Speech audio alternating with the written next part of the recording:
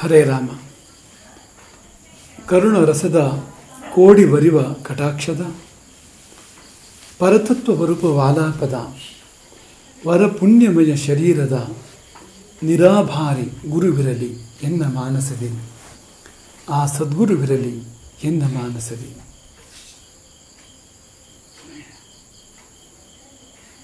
ಸ್ಖಾಲಿತ್ಯೇ ಶಾಸಿತಾರಂ, ತಪ್ಪ ತಿದ್ದುವವನು ಗುರು. ಒಂದು ಕಥೆ ನೆನಪಾಗ್ತದೆ. ಕುಖ್ಯಾತ ದರೋಡೆಕೋರ,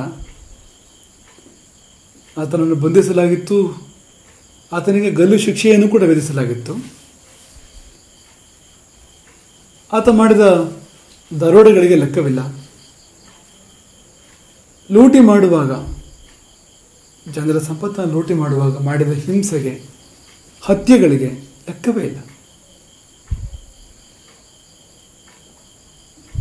ನರಕದಲ್ಲಿ ತೊಳೆದರೂ ಕೈಗಳಿಂದ ರಕ್ತ ಹೋಗಲಾರದು ಎನ್ನುವಷ್ಟು ಅಕೃತ್ಯಗಳು ಅವನ ಕಡೆಯಿಂದ ಆಗಿವೆ. ಅಂಥ ಒಬ್ಬ ಕುಖ್ಯಾತ ದರೋಡೆಕೋರನಿಗೆ ಗಲ್ಲು ಶಿಕ್ಷೆ ವಿಧಿಸಲಾಗಿತ್ತು. ಕೊನೆಯ ಅಪೇಕ್ಷೆ ಏನು ಎಂಬುದಾಗಿ ಆತನನ್ನು ಕೇಳಿದಾಗ ಬಂದ ಉತ್ತರ, ಹೆತ್ತ ತಾಯಿಯನ್ನು ಒಮ್ಮೆ ನೋಡಬೇಕು. ಸಹಜ ತಾನೆ, ಸಾಯುವ ಮೊದಲು ಜನ್ಮ ಕೊಟ್ಟವಳನ್ನು ಒಮ್ಮೆ ನೋಡಬೇಕು ಅಂತ ಅಪೇಕ್ಷೆ ಪಟ್ಟರೆ ಅದು ತುಂಬ ಸಹಜ ಅಂತಲೇ ಯಾರಿಗಾರು ಅನ್ನಿಸ್ಬೇಕು. ಜೈಲಿನ ಅಧಿಕಾರಿಗಳು ತಾಯಿಯನ್ನು ಕರೆಸ್ತಾರೆ. ತಾಯಿಯೂ ಕೂಡ ಸಂಭ್ರಮದಲ್ಲೇ ಬರ್ತಾಳೆ. ಯಾಕೆಂದರೆ ಕೊನೆಯ ಪಕ್ಷ ತನ್ನನ್ನು ನೋಡಬೇಕು ಅಂತ ಅಪೇಕ್ಷೆ ಪಟ್ಟನಲ್ಲ, ಕೊನೆಯ ಭೇಟಿ. ಹೆತ್ತವರಿಗೆ ಹೆಗ್ಗಣ ಮುದ್ದು, ಮಗನೇ ತಾನೆ, ಪಾತಕಿ ಆದರೇನು. ಆಕೆ ಬರ್ತಾಳೆ, ಇಬ್ಬರ ಭೇಟಿಯಾಗ್ತದೆ. ಅಧಿಕಾರಿಗಳ ನಿರೀಕ್ಷೆ ಈಗ ಪರಸ್ಪರ ಪ್ರೀತಿಮಯವಾದ ಮಾತುಕತೆಗಳಾಗ್ತವೆ. ಇಬ್ಬರು ಒಬ್ಬನೊಬ್ಬರು ಪ್ರೀತಿಯಿಂದ ಮಾತಾಡ್ಕೊಳ್ತಾರೆ, ಪ್ರೀತಿ ವಿನಿಮಯ ಆಗ್ತದೆ ಅಂತ ಇದ್ದರೆ ಆಗಿದ್ದು ಬೇರೆ. ತಾಯಿಯನ್ನು ಕಂಡೊಡನೆ, ಆಕೆ ಬಳಿ ಬಂದೊಡನೆ ಈ ದರೋಡೆಕೋರ ಪಟ ಪಟ ಪಟ ಪಟನೆ ಆಕೆಯ ಕೆನ್ನೆಗಳಿಗೆ, ಎರಡೂ ಕೆನ್ನೆಗಳಿಗೆ ಬಾರಿಸ್ತಾನೆ. ಯಾಕೆ ಹಾಗೆ?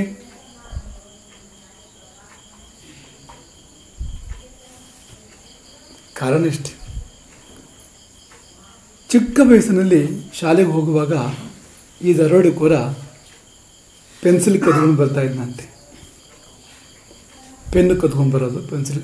ಯಾಕೆಂದರೆ ಬೆಳೆವ ಸಿರಿ ಮೊಳಕೆಯಲ್ಲಿ ಚಿಕ್ಕ ವಯಸ್ಸಿಂದ ಆರಂಭ ಆಗಬೇಕು ಇಂಥದ್ದು. ಅದು ಮೊಳಕೆಯಲ್ಲೇ ಆರಂಭ ಆಗಿತ್ತು. ಶಾಲೆಗೆ ಹೋಗುವಾಗಲೇ ಕಳ್ಳತನದ ಪ್ರವೃತ್ತಿ ಅವನಿಗಿತ್ತು. ಚಿಕ್ಕ ಚಿಕ್ಕ ವಸ್ತುಗಳನ್ನು ಕದ್ಕೊಂಡ್ಬರ್ತಾ ಇದ್ದ. ನಾವಾಗಲೇ ಹೇಳಿದ ಹಾಗೆ ಪೆನ್ನಿನಂಥ, ಪೆನ್ಸಿಲ್ನಂಥ ವಸ್ತುಗಳನ್ನು ಕದ್ಕೊಂಡು ಬರ್ತಾ ಇದ್ದ. ಅಮ್ಮ ಬೇಡ ಅಂತ ಹೇಳಲಿಲ್ಲ, ಬೈಲಿಲ್ಲ, ದಂಡಿಸಲು ಇಲ್ಲ. ಒಂದು ಮಟ್ಟಿಗೆ ಪ್ರೋತ್ಸಾಹಿಸೋದಾಗಿ ಆಯ್ತದು. ಯಾಕೆಂದರೆ ತಪ್ಪು ಇದು ಮಾಡಬೇಡ ಅಂತ ಹೇಳಿದೆ ಅಂದರೆ ಸರಿ ಅಂತ ಹೇಳಿದಾಗ ಆಯ್ತಲ್ವಾ. ಹಾಗಾಗಿ ಈ ಪೆನ್ನು ಪೆನ್ಸಿಲ್ಗೆ ಪ್ರಮೋಷನ್ ಬರೋಕ್ಕೆ ಶುರುವಾಯಿತು. ದೊಡ್ಡ ದೊಡ್ಡ ವಸ್ತುಗಳು, ದುಡ್ಡು ಕದಿಯೋಕೆ ಆರಂಭ ಮಾಡಿದ, ಬೆಲೆ ಬಾಳೋ ವಸ್ತುಗಳನ್ನು ಕದಿಯೋಕೆ ಆರಂಭ ಮಾಡಿದ.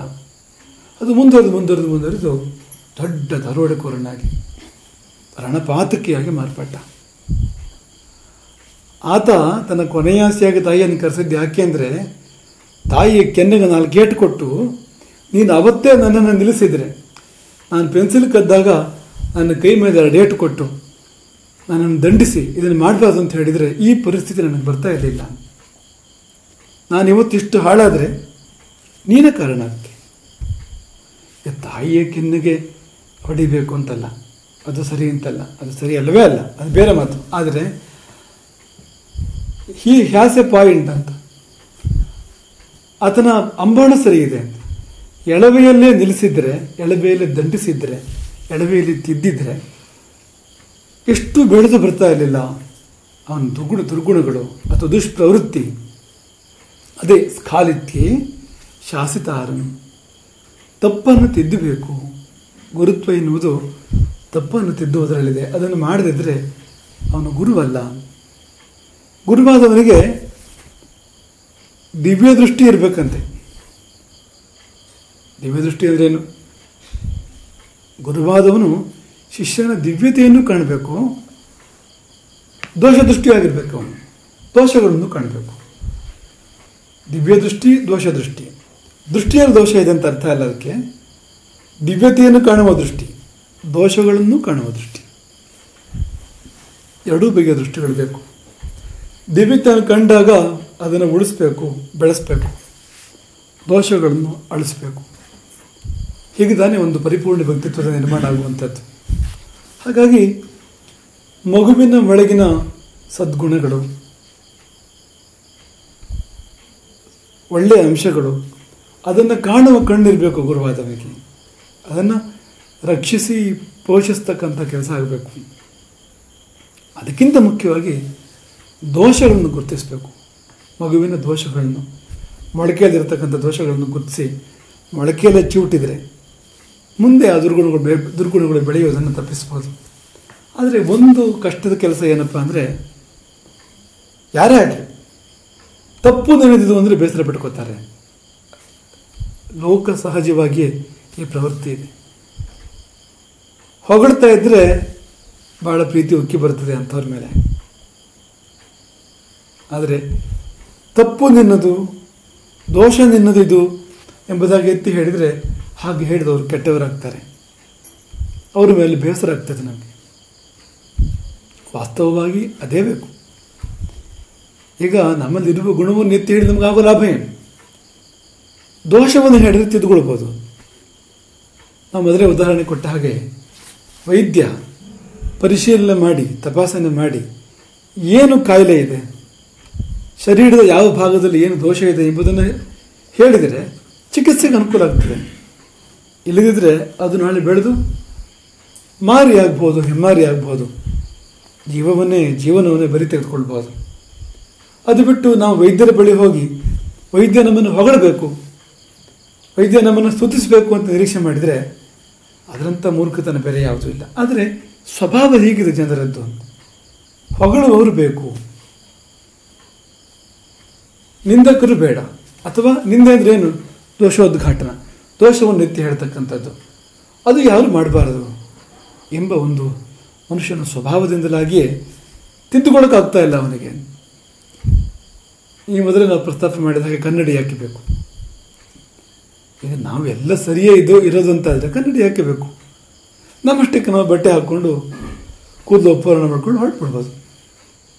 ಆದರೆ ಏನಾಯಿತು, ನಾವು ಮಾಡ್ಕೊಂಡು ಅಲಂಕಾರ ಶೃಂಗಾರ ಏನಾಯಿತು, ಓರೆಕೋರೆಗಳು ಇವೆಯೇ ಇಲ್ಲವೇ ಎಂಬುದು ಗೊತ್ತಾಗಬೇಕಾದ್ರೆ ಕನ್ನಡಿ ಇರಬೇಕು. ಕನ್ನಡಿ ಮಾಡುವ ಮುಖ್ಯವಾದ ಕೆಲಸವೇ ಓರೆಕೋರೆಗಳನ್ನು ನಮಗೆ ತಿಳಿಸಿಕೊಡುವಂಥದ್ದು ಅಂತ. ನಮ್ಮ ಓರೆಕೋರೆಗಳನ್ನು ನಮಗೆ ತಿಳಿಸಿಕೊಡುವಂಥದ್ದು ಸ್ಖಾಲಿತ್ಯೆ ಶಾಸಿತಾರಂ ಎನ್ನುವ ಹಾಗಿದೆ ಕನ್ನಡಿಯ ಒಂದು ಸ್ವಭಾವ. ಈ ನಿಟ್ಟಿನಲ್ಲಿ ಭಾರವಿಯ ಕಥೆ ನಮಗೆ ನೆನಪಾಗ್ತದೆ. ಮಹಾಕವಿ ಭಾರವಿ. ಸಂಸ್ಕೃತದಲ್ಲಿ ಪಂಚ ಮಹಾಕಾವ್ಯಗಳು, ಅವುಗಳಲ್ಲಿ ಒಂದು ಕಿರಾತಾರ್ಜುನೀಯಂ. ಕಿರಾತಾರ್ಜುನೀಯಂ ಕೃತಿಯನ್ನು ರಚಿಸಿದವನು ಮಹಾಕವಿ ಭಾರವಿ. ಬಹಳ ದೊಡ್ಡ ಕವಿ. 5 ಕವಿಗಳ ಪಟ್ಟಿಯಲ್ಲಿ ಬರ್ತಕ್ಕಂಥವನು, 5 ಮಹಾಕಾವ್ಯಗಳ ಪಟ್ಟಿಯಲ್ಲಿ ಅವನ ಕೃತಿ ಬರ್ತಾ ಇದೆ ಅಂದರೆ ಆ ಮಟ್ಟದವನು. ಕಾಳಿದಾಸನಂಥವರೊಟ್ಟಿಗೆ ಅಥವಾ ಅಂಥ ಮಹಾಕವಿಗಳ ಪಟ್ಟಿ ಆ ಸಾಲಿನಲ್ಲಿ ಬರ್ತಕ್ಕಂಥವನು ಮಾಘನೊಟ್ಟಿಗೋ ಅಥವಾ ಶ್ರೀಕೃಷ್ಣನೊಟ್ಟಿಗೋ ಅಂಥವರೊಟ್ಟಿಗೆ ಬರುವಂಥ ಹೆಸರದು. ಅವನ ಬಾಲ್ಯದಲ್ಲಿ ಒಂದು ದೊಡ್ಡ ಘಟನೆ ಆಗ್ತದೆ.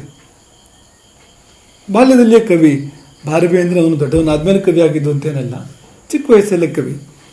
ಭಾರವಿ ಕವಿತೆಗಳನ್ನು ರಚಿಸಿದರೆ ಅವನ ಸ್ನೇಹಿತರು ಬಳಗ ಮಾತ್ರ ಅಲ್ಲ, ಊರಿನವರೆಲ್ಲ ಮೆಚ್ಚಿಕೊಳ್ತಾ ಇದ್ರು, ಹೊಗಳ್ತಾ ಇದ್ರು. ಎಷ್ಟು ಚೆನ್ನಾಗಿದೆ, ಇಷ್ಟು ಚಿಕ್ಕ ವಯಸ್ಸಲ್ಲೇ ಇಷ್ಟು ಒಳ್ಳೆ ಕವಿತೆ, ಇಂಥ ರಸಮಯವಾಗಿರ್ತಕ್ಕಂಥ ಅರ್ಥಪೂರ್ಣವಾಗಿರ್ತಕ್ಕಂಥ ಕವಿತೆ ಎಂಬುದಾಗಿ ಒಂದೊಂದು ಕವಿತೆಯನ್ನು ಊರಿನವರೆಲ್ಲ ಮೆಚ್ಕೋತಾ ಇದ್ರು. ತಂದೆ ಮಾತ್ರ ಟೀಕಿಸ್ತಾ ಇದ್ರಂತೆ. ಪ್ರತಿ ಬಾರಿ ಕವಿತೆ ತಗೊಂಡು ಹೋದರೆ ತಂದೆ ಬಳಿಯಲ್ಲಿ ದೋಷವನ್ನು ಹುಡುಕಿ ಹೇಳೋದು ತಂದೆ. ಇದು ತಪ್ಪಿದೆ ನೋಡು, ಇದು ಸರಿ ಇಲ್ಲ ನೋಡು, ಇದು ಇನ್ನೂ ಸುಧಾರಿಸ್ಕೋಬೇಕು. 1 ಬಾರಿ 2 ಬಾರಿ ಸರಿ, ನಿತ್ಯ ಇದೇ ಕಥೆ ಆದಾಗ ಭಾರವಿಗೆ ಅಸಮಾಧಾನ ಉಂಟಾಯಿತು, ಅಸಂತೋಷ ಉಂಟಾಯಿತು.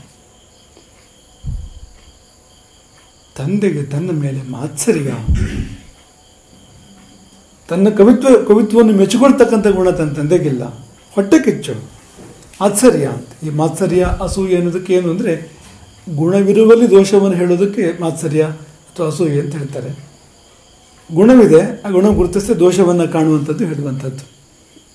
ತಂದೆ ಬಗ್ಗೆ ಹಾಗೆ ಭಾವಿಸ್ತಾ ಇರೋದು ಭಾರವಿ. ಆದರೆ ನಿಜವಾಗಿ ತಂದೆಯ ಗುಣದಲ್ಲೇ ಭಾರವಿ ದೋಷ ಕಂಡಿರ್ಬೋದು, ಆ ಸಾಧ್ಯತೆ ಇದ್ದೇ ಇದೆ. ನಿತ್ಯ ನಡೀತಾ ಇದೆ, ಇದು ಮುಂದುವರಿತಾ ಇದೆ. ತನ್ನ ತಂದೆ ಗುಣಗ್ರಹ ಎಲ್ಲ, ದೋಷೈಕ ದೃಷ್ಟಿ, ಮಾತ್ಸರ್ಯ ಭರಿತ ಎಂಬುದಾಗಿ ಏನು ಒಂದು ಬೀಜ ಭಾರವಿಯ ತಲೆಯಲ್ಲಿ ಬಿತ್ತಲ್ಪಟ್ಟಿತ್ತೋ ಅದು ಬೆಳೆದು ಬೆಳೆದು ಬೆಳೆದು ತಂದೆಯ ಮೇಲೆ ದ್ವೇಷವಾಗಿ ಪರಿಣಮಿಸಿತು. ಮಗನಿಗೆ ತಂದೆಯ ಮೇಲೆ ಭಯಂಕರ ದ್ವೇಷ ಎಲ್ಲಿಗೆ ತಲುಪಿತು ಅಂದರೆ, ಅದು ಒಂದು ರಾತ್ರಿ ತಂದೆ ತಾಯಿ ಮಲಗಿದ್ದಾರೆ. ಅಟ್ಟದ ಮೇಲಿಂದ ಬಂದು ಭಾರವಿ ದೊಡ್ಡ ಕಲ್ಲನ್ನು ತಂದೆಯ ತಲೆ ಮೇಲೆ ಎತ್ತಿ ಹಾಕೋದ್ರಲ್ಲಿದ್ದಾನೆ. ಸಾಧ್ಯವೇ ಇಲ್ಲ ಅಂತ ಈ ತಂದೆಯನ್ನು ಸಹಿಸ್ಕೊಳ್ಳೋದು ಅಂತ. ಎಷ್ಟು ದಿನ ಅಂತ ಅಂತ್ಯ ಅಂತಿಲ್ವಾ, ನಾನೇ ಅಂತ್ಯ ಮಾಡ್ತೇನೆ ಅಂತ. ಹಾಗೆ ಮಲಗಿ ನಿದ್ರಿಸುವ ತಂದೆಯ ತಲೆಯ ಮೇಲೆ ದೊಡ್ಡ ಕಲ್ಲನ್ನು ಎತ್ತಿ ಹಾಕಿ ತಂದೆಯನ್ನು ಕೊಲ್ಲುವುದರಲ್ಲಿ ಭಾರವಿ ಇದ್ದಾನೆ. ಅಷ್ಟು ಹೊತ್ತಿಗೆ ಏನೋ ಮಾತು ಕೇಳ್ತಾನೆ. ಏನಪ್ಪ ಅಂದರೆ, ತಂದೆ ತಾಯಿ ಇಬ್ಬರು ಪರಸ್ಪರ ಮಾತಾಡ್ಕೋತಾ ಇದ್ರು. ರಾತ್ರಿ ಶಯ್ಯಾಗೃಹದಲ್ಲಿ ಅವರಿಬ್ಬರೇ ಇದ್ದರು. ಅವರಿಬ್ಬರು ಪರಸ್ಪರ ಮಾತಾಡ್ಕೋತಾ ಇದ್ದಾರೆ. ಭಾರವಿ ತಾಯಿ ಭಾರವಿ ತಂದೆಯನ್ನು ಕೇಳ್ತಾ ಇದ್ದಾಳೆ, ಯಾಕ್ರೆ ನೀವು ಹಾಗೆ ಮಾಡ್ತೀರಿ? ಎಷ್ಟು ಒಳ್ಳೊಳ್ಳೆ ಕವಿತೆಗಳನ್ನು ಬರ್ಕೊಂಡು ಬರ್ತಾನೆ ಅವನು, ಊರಿನವರೆಲ್ಲ ಮೆಚ್ಚುತ್ತಾರೆ. ನಿಮಗೊಂದು ಮಾತ್ರ ಯಾಕೆ ಅದರ ಗುಣ ಸ್ವಾರಸ್ಯ ಕಾಣಿಸೋದಿಲ್ವೋ ಏನೋ? ಪ್ರತಿ ಸತಿ ದೋಷವನ್ನೇ ಹೇಳೋದು. ಪಾಪ ಏನಾಗಬೇಡ ಅವನಿಗೆ. ಅದಕ್ಕೆ ಭಾರವಿ ತಂದೆ ಉತ್ತರ ಕೊಟ್ಟನಂತೆ, ಅದು ಹಾಗಲ್ಲ. ಭಾರವಿ ಕವಿತೆಗಳು ಅದ್ಭುತವಾಗಿವೆ, ನಾನೂ ಬಲ್ಲೆ. ಅದು ನನಗೆ ಎಲ್ಲಿಡೋದು ಗರ್ವ ಇದೆ. ನನ್ನ ಮಗನಂಥ ಕವಿ ಈ ಪ್ರಪಂಚದಲ್ಲಿ ಬೇರೆ ಯಾರಿಲ್ಲ ಈ ಕಾಲದಲ್ಲಿ. ಅದನ್ನು ನಾನು ಚೆನ್ನಾಗಿ ಬಲ್ಲೆ. ಆದರೆ ಭಾರವಿಯನ್ನು ನಾನು ಸ್ತುತಿ ಮಾಡಿದರೆ, ಓ ಅದ್ಭುತವಾಗಿದೆ ಕವಿತೆ, ಇದರ ಮುಂದೆ ಏನು ಇಲ್ಲ ಅಂತ ಹೇಳಿದರೆ, ಅಲ್ಲಿಗೆ ಅವನ ಬೆಳವಣಿಗೆ ನಿಂತು ಹೋಗ್ಬಿಡ್ತದೆ. ಎಲ್ಲರೂ ಹೊಗಳ್ತಾ ಇದ್ದಾರೆ, ನಾನು ಅದನ್ನೇ ಮಾಡಿದರೆ ಇನ್ಯಾರೂ ಬಾಕಿ ಇಲ್ಲ. ಹಾಗೆ ಅವನಿಗೆ ಆಯಿತು, ತಾನು ಪರಿಪೂರ್ಣ ಅಂತ ಅನಿಸಿದರೆ ಅವನು ಬೆಳೆಯೋದು ಹೇಗೆ? ಇನ್ನೂ ಬೆಳಿಬೇಕು. ಬಹಳಷ್ಟು ದೂರ ಬಂದಿದ್ದಾನೆ ಅವನು, ಬಹಳಷ್ಟು ಎತ್ತರಕ್ಕೆ ಏರಿದ್ದಾನೆ. ಆದರೆ ಇನ್ನೂ ಮೇಲೆ ಶಾಶ್ವತವಾಗಿ ಕಾವ್ಯಲೋಕದಲ್ಲಿ ಸ್ಥಾನ ಪಡ್ಕೊಳ್ಬೇಕು, ವಿಶ್ವದಲ್ಲೇ ಅಗ್ರಮಾನ್ಯನಾಗಬೇಕು ಅಂದರೆ ಇನ್ನಷ್ಟು ಅವನಲ್ಲಿ ವಿಕಾಸವನ್ನು ಏರ್ಪಡಬೇಕು. ಹಾಗಾಗಿ ನಾನು ಹುಡುಕುವುದು ಇನ್ನೂ ಏನು ಸುಧಾರಣೆ ಮಾಡಬಹುದು, ಇನ್ನೆಲ್ಲಿ ವ್ಯತ್ಯಾಸಗಳಿದೆ, ಅದನ್ನು ಹೇಳುವವರು ಯಾರೂ ಇಲ್ಲ, ನಾನೇ ಹೇಳಬೇಕು ಅದನ್ನು ಅಂತ. ಹಾಗಾಗಿ ನಾನು ಅದನ್ನು ಹೇಳ್ತೇನೆ. ಮತ್ತು ಅವನ ಪ್ರತಿಭೆ ಗುಣ ನಾನು ಮೆಚ್ಚಿದಷ್ಟು ಬೇರೆ ಯಾರು ಮೆಚ್ಚಿದ್ದಾರೆ ಈ ಪ್ರಪಂಚದಲ್ಲಿ ಎಂದಾಗ ಜರ್ರನ್ನು ಹಿಡಿದು ಹೋಯಿತು ಭಾರವಿಯ ದ್ವೇಷ. ಕಣ್ತರಿತು ಭಾರವಿದು. ಏನು ಅನ್ಕೊಂಡ್ಬಿಟ್ಟಿದ್ದೆ ನಾನು? ದೇವತೆಯಂಥ ತಂದೆಯನ್ನು ಕೊಲ್ಲಲಿಕ್ಕೆ ಹೊರಟಿದ್ನಲ್ಲ. ತನ್ನೊಳಗೆ ಇಷ್ಟೆಲ್ಲ ಪ್ರಶಂಸೆ ಮೆಚ್ಚುಗೆ ಇದ್ದರೂ ಅದನ್ನು ಅದುಮಿ ಹಿಡಿದು ತನ್ನ ಮಗನನ್ನು ಇನ್ನಷ್ಟು ಉತ್ತಮಪಡಿಸಬೇಕು ಅನ್ನೋ ಕಾರಣಕ್ಕೆ ನಿತ್ಯ ಸ್ಖಾಲಿತ್ಯೇ ಶಾಸಿತಾರಂ ತಿದ್ದುವ ತಂದೆಯನ್ನು ಕೊಲ್ಲ ಹೊರಟುಬಿಟ್ಟಿದ್ನಲ್ಲ. ಎಂಥ ಪಾಪಿ ನಾನು. ಪಶ್ಚಾತ್ತಾಪದ ಬೇಗೆಯಲ್ಲಿ ಬೆಂದು ಹೋದ ಭಾರವಿ ಇಳಿದು ಹೋಗಿ ತಂದೆ ತಾಯಿಗಳ ಮುಂದೆ ನಿಂತ್ಕೋತಾನೆ. ಮಧ್ಯರಾತ್ರಿ, ಏನು ಇಷ್ಟೊತ್ತಿಗೆ ಬಂದೆ? ಭಾರವಿದು ಒಂದೇ ಪ್ರಶ್ನೆ, ತಂದೆಯನ್ನು ಕೊಲ್ಲ ಹೊರಟವನಿಗೆ ಏನು ಶಿಕ್ಷೆ? ಹೆತ್ತ ತಂದೆಯನ್ನು, ತನ್ನ ಹಿತೈಷಿಯಾದ ತಂದೆಯನ್ನು ಕೊಲ್ಲ ಹೊರಟವನಿಗೆ ಶಿಕ್ಷೆ ಏನು? ಸಹಜವಾಗಿ ಭಾರವಿ ತಂದೆ ಹೇಳಿದ್ರಂತೆ, ಏನಿಲ್ಲ, ಮಾವನ ಮನೇಲಿ 6 ತಿಂಗಳು ಇರಬೇಕು ಅಂತ. ಹೆಣ್ಣು ಕೊಟ್ಟ ಮಾವನ ಮನೆಯಲ್ಲಿ 6 ತಿಂಗಳು ಇರುವುದು ಶಿಕ್ಷೆ. ಎಂಥ ಶಿಕ್ಷೆ ಅಂತ ಅನಿಸ್ಬಿಡ್ತು ಭಾರವಿ. ಆದರೆ ತಂದೆಯನ್ನು ಕೇಳಿ ಆಗದೆ ತಂದೆ ಬಾಯಲ್ಲಿ ಬಂದಾಗಿದೆ. ಮತ್ತೆ ಅದರ ತಿದ್ದುಪಡಿ ಅಥವಾ ಯಾವುದಕ್ಕೂ ಭಾರವಿ ಪ್ರಯತ್ನ ಪಡಲಿಲ್ಲ. ನೇರವಾಗಿ ಮಾವನ ಮನೆಗೆ ಹೋದ. ಭಾರಿ ಸ್ವಾಗತ, ಭೂರಿ ಭೋಜನ ಭಾರವಿಗೆ. ದಿನ 1 ಆಯಿತು, 2 ಆಯಿತು, 5 ಆಯಿತು, 8 ಆಯಿತು. ಭಾರವಿಗೆ ಸ್ಪಷ್ಟತೆ ಇತ್ತು, ಅವನ ಹೆಂಡತಿಗೂ ಸ್ಪಷ್ಟತೆ ಇತ್ತು. ಆದರೆ ಮಾವನ ಮನೆಯಲ್ಲಿ ಸ್ಪಷ್ಟತೆ ಇಲ್ಲ. ಇನ್ನು ಬಂದಿದ್ದೆ ಯಾಕೆ, ಆಮೇಲೆ ಹೋಗ್ತಾ ಇಲ್ವಲ್ಲ ಯಾಕೆ, 8 ದಿನ 10 ದಿನ 15 ದಿನ ಆದರೂ ಹೋಗದೇ ಇದ್ದರೆ ಅಳಿಯ ಏನಂತ ತಿಳ್ಕೊಳ್ಬೇಕು ಅಂತ. ಹಾಗಾಗಿ ತಂಗಿಯಲ್ಲಿ ಅಣ್ಣಂದರು ಕೇಳ್ತಾರೆ, ಏನು ಕತೆ ಭಾವ, ಏನು ವಿಶೇಷ, ಏನು ಬಂದಿದ್ದು, ಮತ್ತು ತಿರುಗಿ ಪ್ರಯಾಣ ಯಾವಾಗ? ಅದಕ್ಕೆ ಇದು ವಿಷಯ ಹೇಳಿದಂತೆ ಭಾರವಿಯ ಪತ್ನಿ ಇಲ್ಲಿ 6 ತಿಂಗಳು ಇರಲಿಕ್ಕೋಸ್ಕರ ಬಂದಿದ್ದಾರೆ.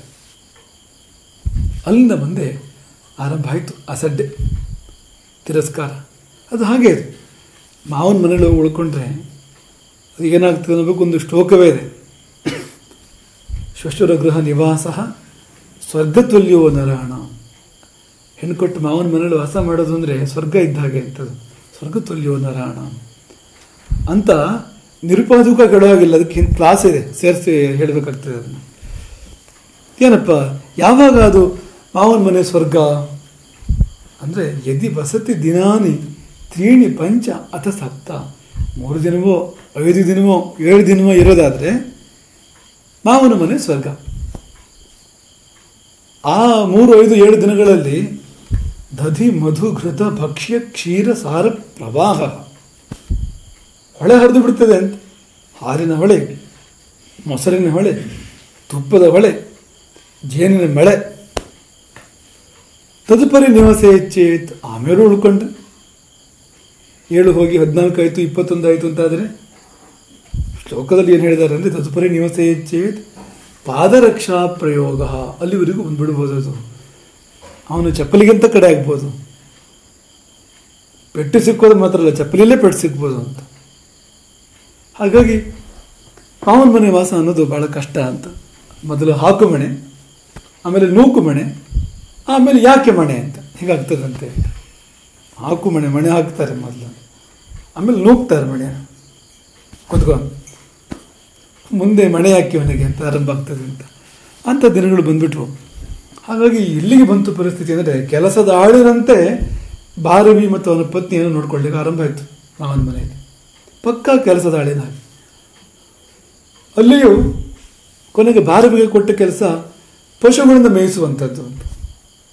ಈ ಕೆಲಸ ಕೊಡಲಾಯಿತು ಭಾರವಿಗೆ. ಏನೂ ಮಾಡದೆ ಅದನ್ನೇ ಮಾತನಾಡದೆ ಅದನ್ನೇ ಮಾಡ್ಕೊಂಡು ಬಂದನಂತೆ ಭಾರವಿ. ಹೆಂಡತಿಗೆ ಭಾಳ ದುಃಖ, ಕಣ್ಣೀರು. ಎಂಥ ವಿದ್ವಾಂಸನಾದ ಮಹಾಕವಿಯಾಗಿರ್ತಕ್ಕಂಥ ಪತಿಯನ್ನು ಪಡೆದವಳು ಎಂಥ ಸ್ಥಿತಿ ಬಂತಲ್ಲ. ತೊತ್ತಿನಿಗಿಂತ ಕಡೆಯಾಗಿ ನೋಡ್ಕೊಳ್ತಾ ಇದ್ದಾರಲ್ಲ ತನ್ನದೇ ತಂದೆ ಮನೆಯಲ್ಲಿ ತಾಯಿ ಮನೆಯಲ್ಲಿ ಅಂತ ಬೇಸರ ಹೇಳ್ಕೊಂಡು ಹೊತ್ತಾಗ ಭಾರವಿ ಒಂದು ಶ್ಲೋಕವನ್ನು ಬರೀತಾನೆ.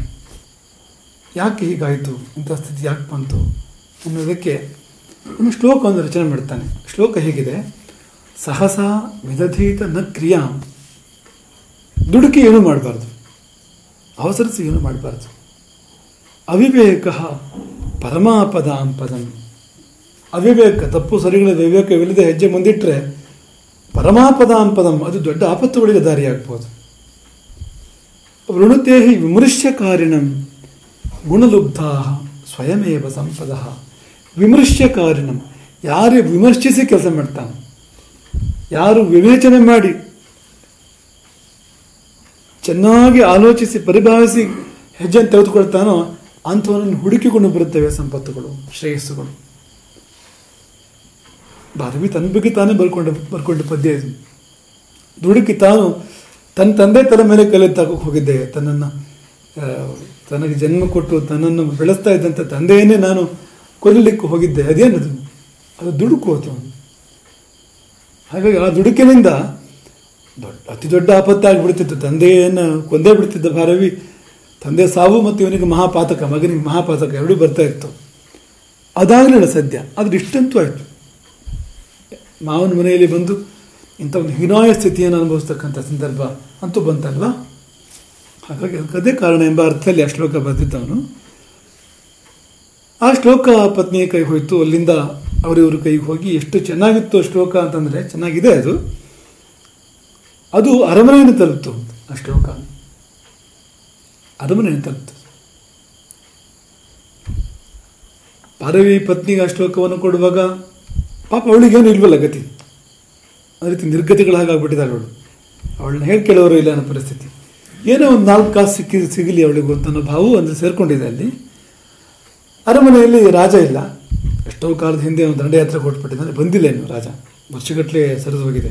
ರಾಜನು ವಿಜಯ ಯಾತ್ರೆಗೆ ಹೋಗಿ ರಾಣಿ ಇದ್ಲು. ಹಾಗಾಗಿ ಅವಳಿಗೆ ಇದೆಲ್ಲ ಮಹತ್ವ ಅಷ್ಟು ಕಲ್ಪನೆ ಇದ್ದಿದ್ದಿಲ್ಲ. ಸ್ವಲ್ಪ ದುಡ್ಡು ಕೊಟ್ಟು ಕಳಿಸ್ಕೊಡ್ತಾಳೆ ಶ್ಲೋಕ ಬರೆದವರಿಗೆ ಅಂತೇಳಿ. ಅವಳು ಸಣ್ಣ ಪುಟ್ಟ ಖರ್ಚಿಗಾಗುವಂತೆ ಧಾರವಿ ಪತ್ನಿಗೆ. ಆ ರಾಣಿ ಏನು ಮಾಡ್ತಾಳೆ ಅಂದರೆ, ತನ್ನ ಶಯ್ಯಾಗೃಹದಲ್ಲಿ, ಆ ಶ್ಲೋಕ ಅವಳಿಗೂ ಬಹಳ ಪ್ರಭಾವ ಬೀರುತ್ತೆ, ತನ್ನ ಶಯ್ಯಾಗೃಹದಲ್ಲಿ ತಲೆಯ ಮೇಲೆ ಅದನ್ನು ಸ್ವರ್ಣಫಲಕದಲ್ಲಿ ಕೆತ್ತಿಸಿರ್ತಾಳೆ. ರತ್ನಮಯವಾದ ಅಕ್ಷರಗಳಲ್ಲಿ ಸ್ವರ್ಣಫಲಕದಲ್ಲಿ ಕೆತ್ತಿಸಿರ್ತಾಳೆ. ಸಹಸಾ ವಿದುಧೀತ ನಕ್ರಿಯಾಂ, ದುಡುಕಿ ಏನೂ ಮಾಡಬಾರ್ದು. ಅವಿವೇಕ ಪರಮ ಪದಾಂ ಪದಂ, ಅವಿವೇಕವು ಮಹದಾಪತ್ತುಗಳಿಗೆ ಕಾರಣವಾದೀತು.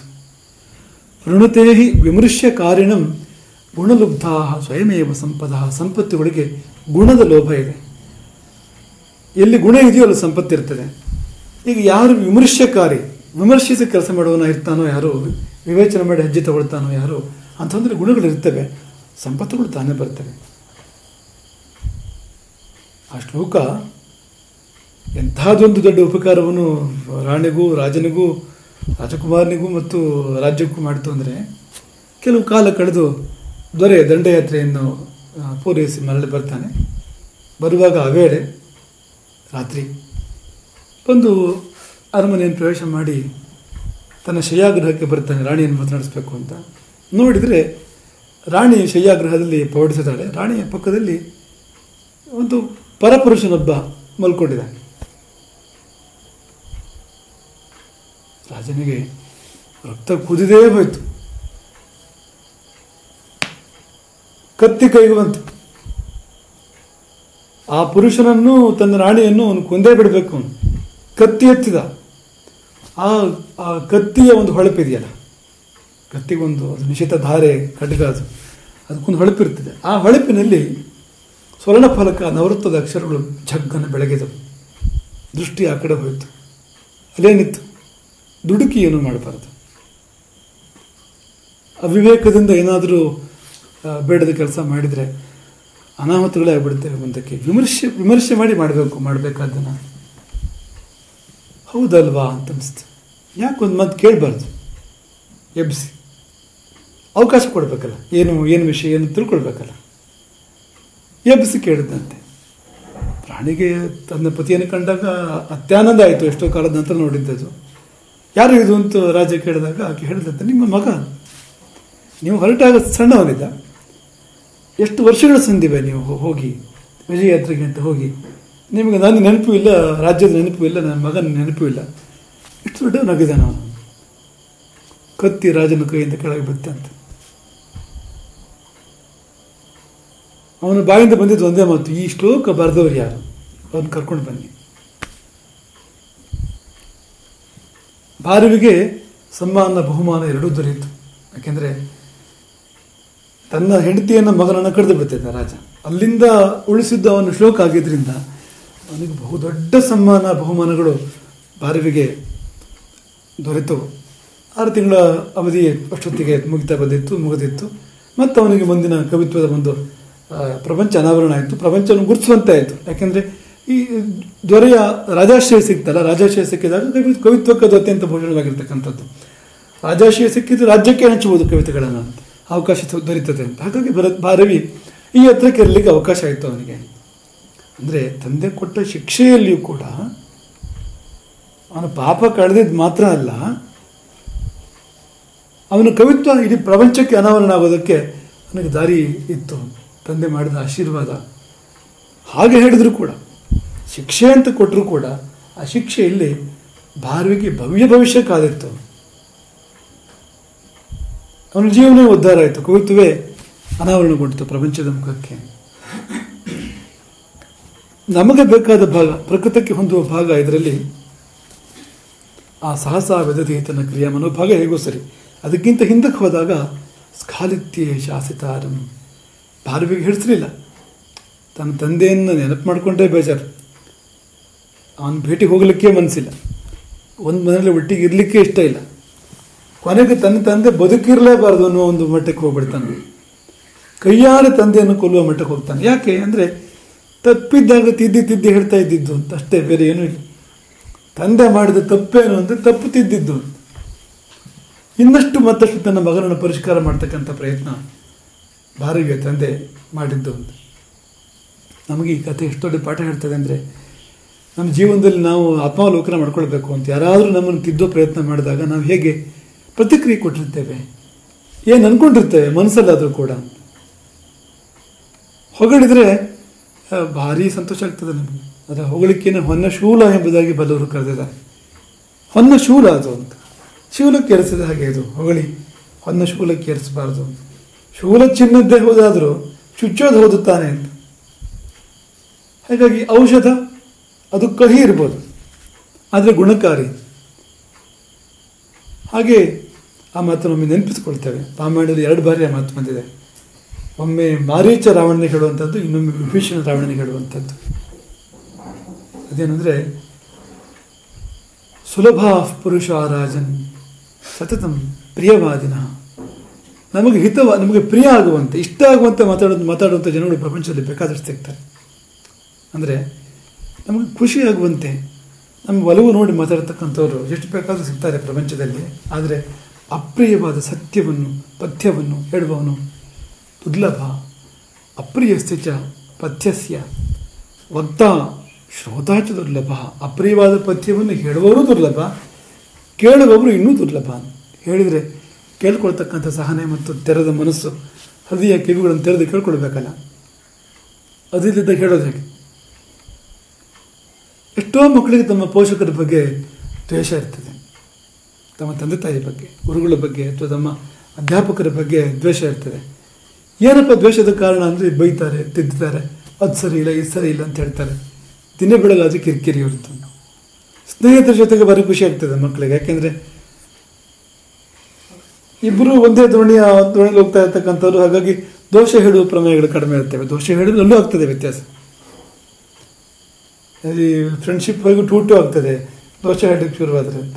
ಆದರೆ ದೋಷ ಹೇಳಿದ್ರೆ ಇಬ್ಬರು ಸೇರಿ ದೋಷ ಮಾಡೋದಾದರೆ, ತಪ್ಪು ಮಾಡೋದಾದರೆ ಪರಸ್ಪರ ಪ್ರಿಯರಾಗ್ತಾರೆ ಇಬ್ಬರು ಕೂಡ. ಅದೇ ಗುರುಗಳು ತಂದೆ ತಾಯಿಂದಿರೋ ಬೇಡ ಅಂತ ಆಗ್ತದೆ, ಅವ್ರ ಮೇಲೆ ಬೇಸರ ಉಂಟಾಗ್ತದೆ. ಯಾಕೆಂದರೆ ಇದೇ ಕಾರಣಕ್ಕೆ ಅಂತ. ಹಾಗಾಗಿ ಈ ಒಂದು ಅಂಶ ಇದೆಯಲ್ಲ, ಸ್ಖಾಲಿತ್ಯ ಶಾಸ್ತ್ರತಾರಂ, ಇದು ಗುರುಗಳಿಗೂ ಪಾಠ, ಶಿಷ್ಯರಿಗೂ ಪಾಠ. ಗುರುವಾದವನು ಶಿಷ್ಯರನ್ನು ತಪ್ಪಿದಲ್ಲಿ ತಿದ್ದಬೇಕು, ಅದಿಲ್ಲದಿದ್ದರೆ ಗುರುವಲ್ಲ ಅವನು, ಆ ಕೆಲಸ ಮಾಡಲೇಬೇಕು ಅವನು. ಹಾಗೆ ಶಿಷ್ಯನಾದವನು ಕೂಡ ಗುರು ತನ್ನ ತಪ್ಪನ್ನು ತಿದ್ದುವಾಗ ಎರಡೂ ಕಿವಿಗಳನ್ನು ತೆರೆದು ಕೇಳ್ಕೊಳ್ಬೇಕು. ಕೇಳಬೇಕು ಅನ್ನೋದು ಕೆಳರ್ಥ. ಕೇಳಬೇಕು ಅಂದರೆ ಕೇಳಿಸ್ಕೊಳ್ಬೇಕು ಅಂತ, ಕೇಳಬೇಕು ಅಂದರೆ ಪಾಲಿಸ್ಬೇಕು ಅಂತ, ಹೇಳಿದ ಮಾತನ್ನು ಕೇಳಬೇಕು ಅಂತ. ಅದು ಹೇಳಿದ ಮಾತನ್ನು ಕೇಳಬೇಕು ಅಂದರೆ ಸುಮ್ಮನೆ ಕಿವಿಯಲ್ಲಿ ಕೇಳಿಸ್ಕೊ ಅಂತ ಅರ್ಥ ಇಲ್ಲ. ಅದಕ್ಕೆ ಪಾಲಿಸ್ಬೇಕಾಗ್ತದೆ ಅಂತ. ಹಾಗಾಗಿ ಒಂದು ಆಳನ್ನು ಹೊಸದಾಗಿ ತೊಗೊಂಡಿದ್ರಂತೆ, ನೋಡಿ ನಾವು ಹೇಳಿದ್ದನ್ನು ಕೇಳಬೇಕು ಅಂತ ನನಗೆ ಮೊದಲನೇ ದಿನವೇ ಒಪ್ಪಂದ ಏನು ಅಂದರೆ ಹೇಳಿದ್ದನ್ನು ಕೇಳಬೇಕು ಅಂತ. ಆಯಿತು ಕೇಳ್ತಾನೆ. ಒಂದು ಕೆಲಸವನ್ನು ಮಾಡ್ತಿರಲಿಲ್ವಂತೆ. ಯಾಕೋ ಅಂದರೆ ನೀವು ಹೇಳಿದ್ದಷ್ಟೇ ತಾನೆ, ಹೇಳಿದ್ದನ್ನು ಕೇಳಬೇಕು, ಕೇಳ್ತಾ ಇದ್ದೀನಲ್ಲ, ಆಯಿತು ಮಾಡಬೇಕು ಅಂತೇನಿದೆ, ಕೇಳೋದು ಮಾತ್ರ ಅಂತ. ಈ ಕೇಳಬೇಕು ಅನ್ನೋ ಶಬ್ದಕ್ಕೆ ಅಷ್ಟೇ ಅರ್ಥ ಇಲ್ಲ, ಬರೀ ಕಿವಿ ಮಾತ್ರ ಕೆಲಸ ಮಾಡುವಂಥದ್ದಲ್ಲ, ಶ್ರವಣೇಂದ್ರಿಯ ಮಾತ್ರ ಕೆಲಸ ಮಾಡುವಂಥದ್ದಲ್ಲ, ಪಾಲಿಸಬೇಕು ಅಂತ. ಹಾಗಾಗಿ ಇದು ಶಿಷ್ಯನಿಗೆ ಬೇಕಾಗ್ತದೆ. ಗುರುವಾದವನು ವೈದ್ಯ, ಅವನು ವೈದ್ಯ ಹೇಗೆ ದೋಷವನ್ನು ಹುಡುಕ್ತಾನೋ ಹಾಗೆ ಗುರುವು ಕೂಡ ದೋಷವನ್ನೇ ಹುಡುಕ್ತಾನೆ. ಮಾತ್ರವಲ್ಲ, ಔಷಧ ಕೊಡ್ತಾನೆ. ಅದು ಕಹಿ ಇರ್ಬೋದು, ಇಂಜೆಕ್ಷನ್ ಕೊಡ್ಬೋದು, ಗುರುವಾದವನು ಚುಚ್ಚಬೋದು, ನೋವಾಗ್ಬೋದು, ಆಗ ಕೊಯ್ಬೋದು, ಆಪರೇಷನ್ ಮಾಡ್ಬೋದು. ನಮ್ಮ ದೇಹದ್ದೇ ಒಂದು ಭಾಗ ಅಂತ ಅಂದ್ಕೊಂಡಿರುತ್ತೆ ನಾವು.